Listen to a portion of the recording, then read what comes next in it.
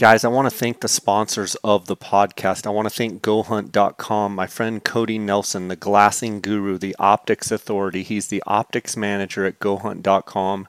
If you have any interest in buying optics or have any glassing questions, whether it be tripods, spotting scopes, rifle scopes, range finders, anything to do with glassing, give Cody a call, 702-847-8747. That's extension 2, or you can email him at optics@gohunt.com.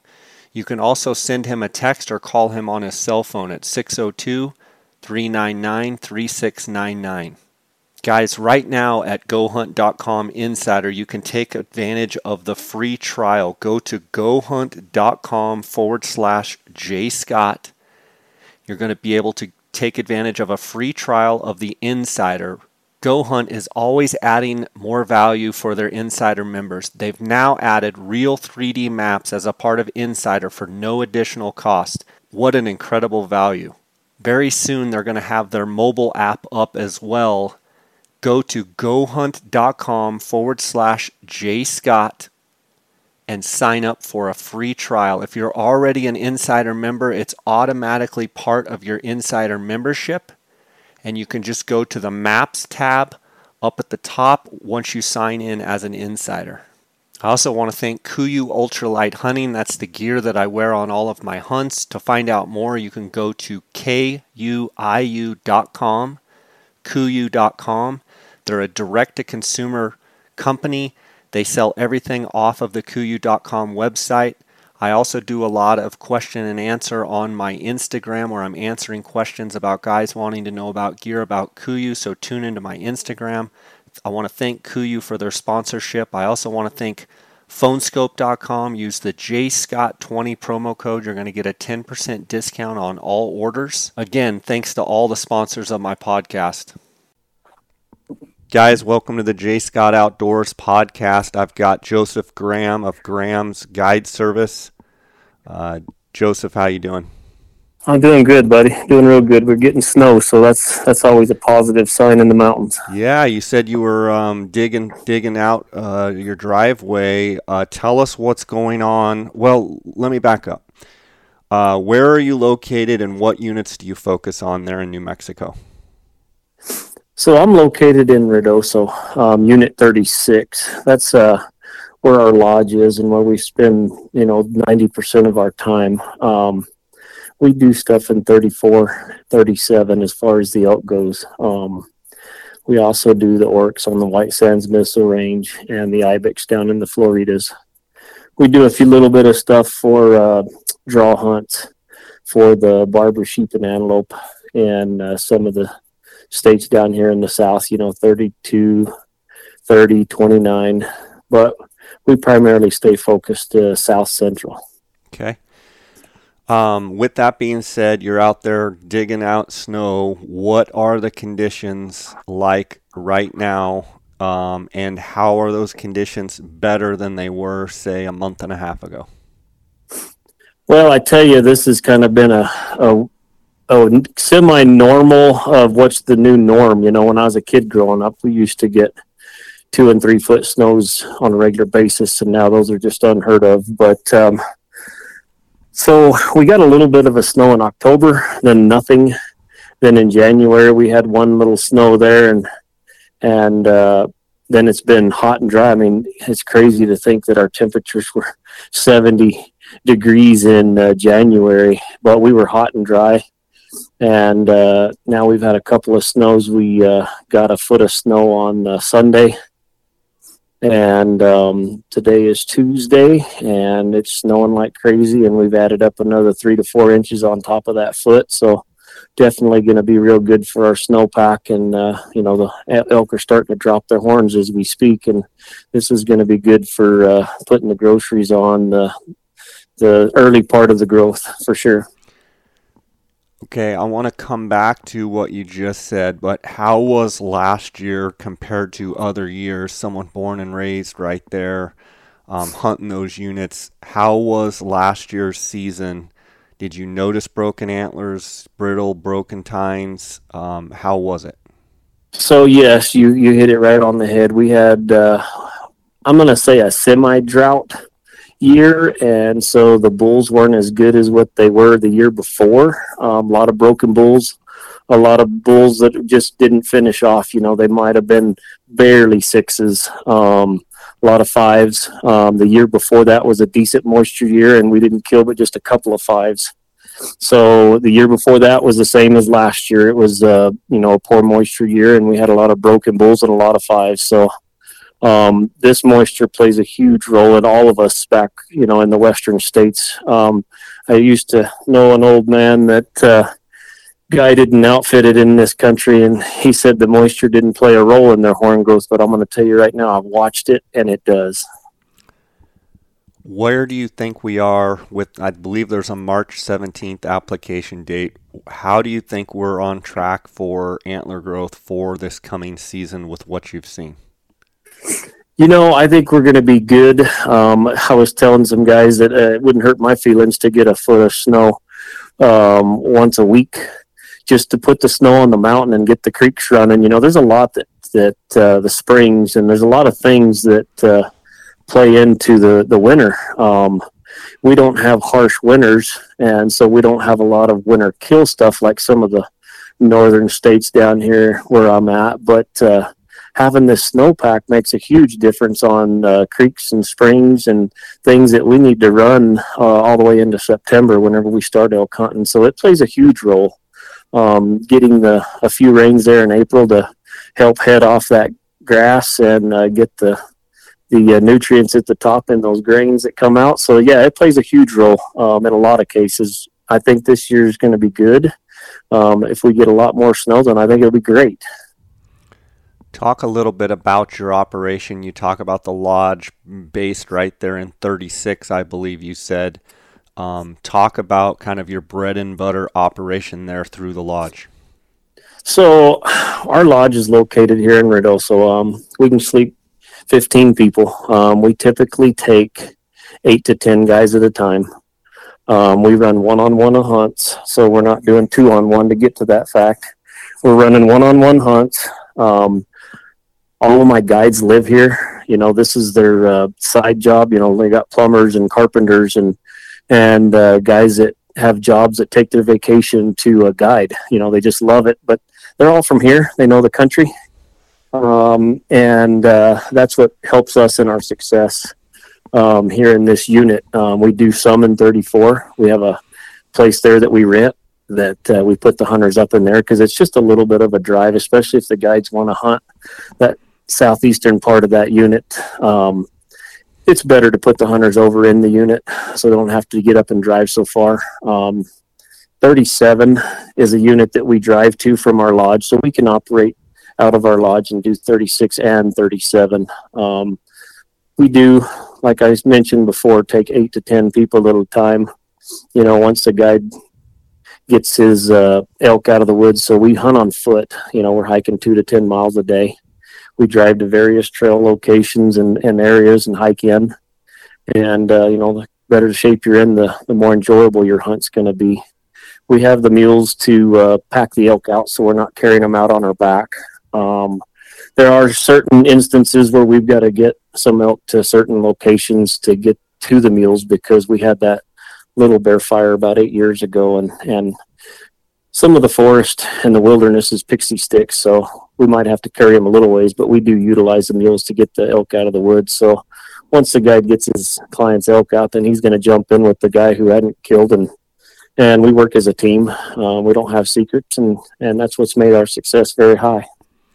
How has 36, as far as quality, done with that fire, and has the fire, helped it? The fire did help it in the very, very beginning. It's opened up a lot of country that you can see, and it put on a lot more places for the grass to grow. But the caveat to that is the pixie sticks, because it is the wilderness. It's not going to get cleaned up. And so it is what it is. We're waiting on the trees that have fallen to eventually rot because, unless we have another fire come in and take it out, all those aspens that burnt, they're 8-10 foot tall, and it's thick in some of those spots. But some of the spots that was fir trees, there's growth back, but it's not bad. It's a lot of groceries, to be honest with you, and that fire helped us a lot in opening up a lot of country to see bulls in. And it did help us with horn growth for a long time. You know, they went and planted ryegrass and stuff like that in there that has definitely made good groceries for the elk. What can guys expect hunting 36 as far as size, quality in the archery hunts? Give me a range of, Well, what I 260 to 300 or 300 to 330, or what's kind of the range? This is what I tell everybody that calls me. I say we're hunting bulls between 280 and 320 with a chance at something better. We're going to kill some bulls that are over 320, but I want to make sure everybody is on the same page of what to expect. You know, if somebody's coming here looking for a 350 plus bull, we'll take them hunting and we'll look for that. But it's not a unit that produces a lot of those higher end bulls. We have a lot of elk, and it's a good, fun hunt of going out and having encounters daily. You can call 2 to 4 bulls a day in this unit. And that's what makes it so much fun to hunt. But, a guy that's looking for that, 350, 360 bull, this is probably not the unit to be in, even though there will be some killed. It just depends on what your goals are. If you're looking to come and hunt and have a great time and a 320 bull's a nice bull, but some guys are in that category that they've killed a bunch of those and they're looking for that next level. And I just tell guys, this is what to expect. We have 100% opportunity if you can hike and shoot on a 280 to 320 bull. Good stuff. And talk about your archery season dates and how they differ from each other as far as what maybe someone should expect. So we start on September 9th. That first bow season is good. The tag that you draw or landowner tag that you get is good September 1st to the 14th. So we do 6-day hunts, and I do the last 6 days of the season. We do offer some guys that want more time. We do offer a 10-day hunt. The second season starts on, the tag is good September 15th to the 24th. And we do the same thing. We do the 6-day hunt. So we start the 19th to the 24th, but we also offer that 10-day option for guys that want to come out and spend more time in the woods and chase bulls. And maybe their expectations is try to kill that 320 bull. And so I do recommend adding those extra days just so you can pass up, because I'm going to tell you what, you got to pass up a lot of those 290 to 310 bulls. Maybe you get lucky and the second bull you call in as a 330, but you got to spend some time in the woods to get to that stage. As you move out of archery and into firearms, what kind of firearm opportunities do you offer? So our first season is muzzleloader. And in 37, they have a really good muzzleloader hunt, which starts October 1st and goes to the 5th. So we offer that hunt. And in 36, we start our muzzleloader season this year. With the New Mexico Game and Fish, they always start the muzzleloader and rifle seasons on public land on a Saturday and end on a Wednesday. So every year it gets a day earlier until they kick it back. So this year we'll start October 9th. And that season will go the 9th to the 13th in Unit 36. In 34, that is the weekend starting the youth and the mobility impaired. So we also offer that as a hunt for the youth hunters and the mobility impaired that weekend, starting on the 9th and going to the 13th. Overall, on the muzzleloader hunts, we are running about a 75% success with 100% opportunity at those type of bulls that we're talking about. Are they still bugling yes. that season? Yeah, our bulls will typically bugle starting about September. They'll start on the 1st of September. I mean, I've even been in the high country and heard them bugle as soon as August 16th. But they'll typically start bugling around the 1st of September. And then they're going to bugle all the way until about the 20th of October is whenever they start to slow down and the bigger bulls start to pull off. Then you also have some later firearm seasons, correct? Yeah, so the next weekend after the muzzleloader hunt, this year is going to be the 16th to the 20th, and that'll be our first firearms season in 36. In 34 will be the muzzleloader hunt. So our second rifle season is going to start October 30th and go to November 3rd in 36. We also offer a rifle hunt in 34, which is that weekend of the 23rd to the 27th. But we spend and concentrate most of our time in 36. And by that time, you know, the October 30th and November 3rd, the bulls are grouped back up. All they're worried about is putting some weight on for the winter, and they become more patternable. For the most part, you might hear a bugle here and there in the high country, but they're pretty much done. And you'll find a lot of bulls by themselves. You'll find bulls together. You'll find a few raghorns with the cow groups, the ones that are trying to pick up those couple of cows that are later coming into their second estrus. But for the most part, the rut's over. Okay, good stuff. What other hunts do you offer out of that lodge? As far as, are you doing bear hunts? Are you doing turkey hunts? Are you doing any of that kind of stuff? So we can offer turkey hunts. We don't spend a lot of time advertising it. You know, we have a group of guys that come in from South Carolina that love to come and turkey hunt up here every year, and it's good turkey hunting, and we do that out of that lodge. We also operate our oryx hunts that are on the missile range out of that lodge. There's a lot of months for oryx hunting, so there's 2 hunts in September, there's 1 in October, 1 in November, 1 in December, 2 in January, and 1 in February.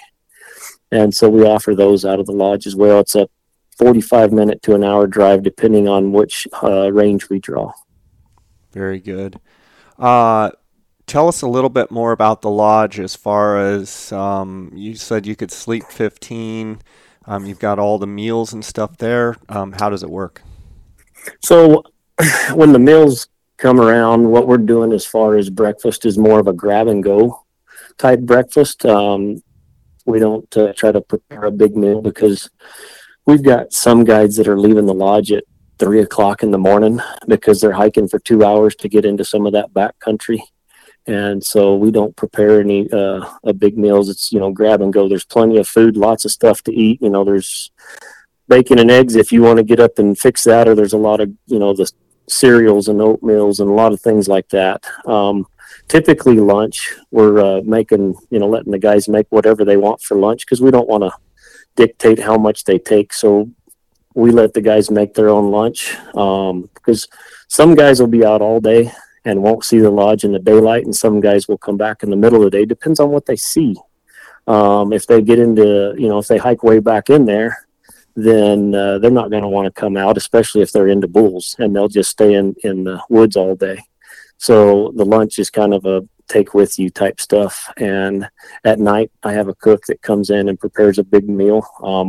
We don't, kind of like what I told you about, depending on, the guys coming in and leaving, it's such an array of different times that she just has it all made and in the oven there, and she'll pull it out when guys come in, and we get guys fed as they come in. And a lot of guys are, getting their food eat, and getting a shower and going to bed and getting ready for the next day. So, our night times, just depending on where you're at, we might have a 2-hour window of feeding guys, just depending on how they're, how far in they are and how long it took them to walk out. What about your deer hunts? Our deer hunts, I typically tell guys that, we're hunting 140 to 160 inch bucks with a chance at something bigger. We don't produce a lot of big deer down in this part of the country. I put guys in for some of those northern units to try to draw, those really good deer tags. But as you well know, those are really tough draw odds. And if somebody draws that, what I'm going to do, and I talk with the guys about it, I've got a couple of outfitters that I work with up north, and I typically refer them over to those guys that know that country and hunt in that country all the time because I want the best opportunity for the client. Yeah, for sure. And then you talked about you do ibex and the Floridas and oryx as well. Yeah, so we're guiding the White Sands Missile Range and the Gregor Range for oryx. We can do off-range oryx if a person has drawn their once in a lifetime and they don't want to put in for you can put in for a broken horn if you've already drawn your once in a lifetime, or you can put in for McGregor. It's not once in a lifetime, or you can do off-range. So those are options for guys that have already drawn their once in a lifetime. And so we guide in all of the oryx operation, whether it's on range or off range in any of the units. As far as the ibex, it's about 3 hours from here. So what we typically do is we stay in a motel for the ibex. We've done, a travel trailer thing, and it just seems best to get the guys a good hot meal at night and plenty of rest and a shower, because that mountain's brutal. If you've ever stepped foot in the Floridas or even watched some of the videos, those animals are amazing, but they are afraid of their own shadow.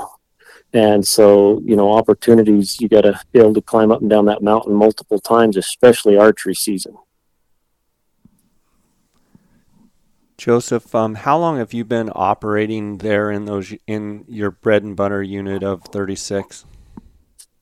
So as an outfitter, 10 years. I've been guiding in this unit for 25. A lot of the guys who work for me now used to work with the operation that I used to work with that is no longer running anymore.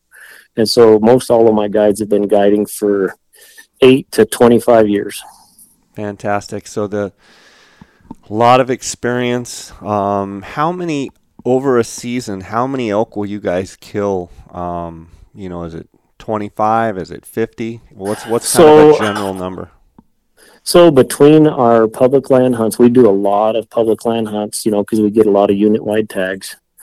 Between those, and we've got a couple of private land hunts that we do, we will take about 65 bulls a year. Wow, fantastic. That's a great operation. How can people find out more about you? How can they reach out and chat with you?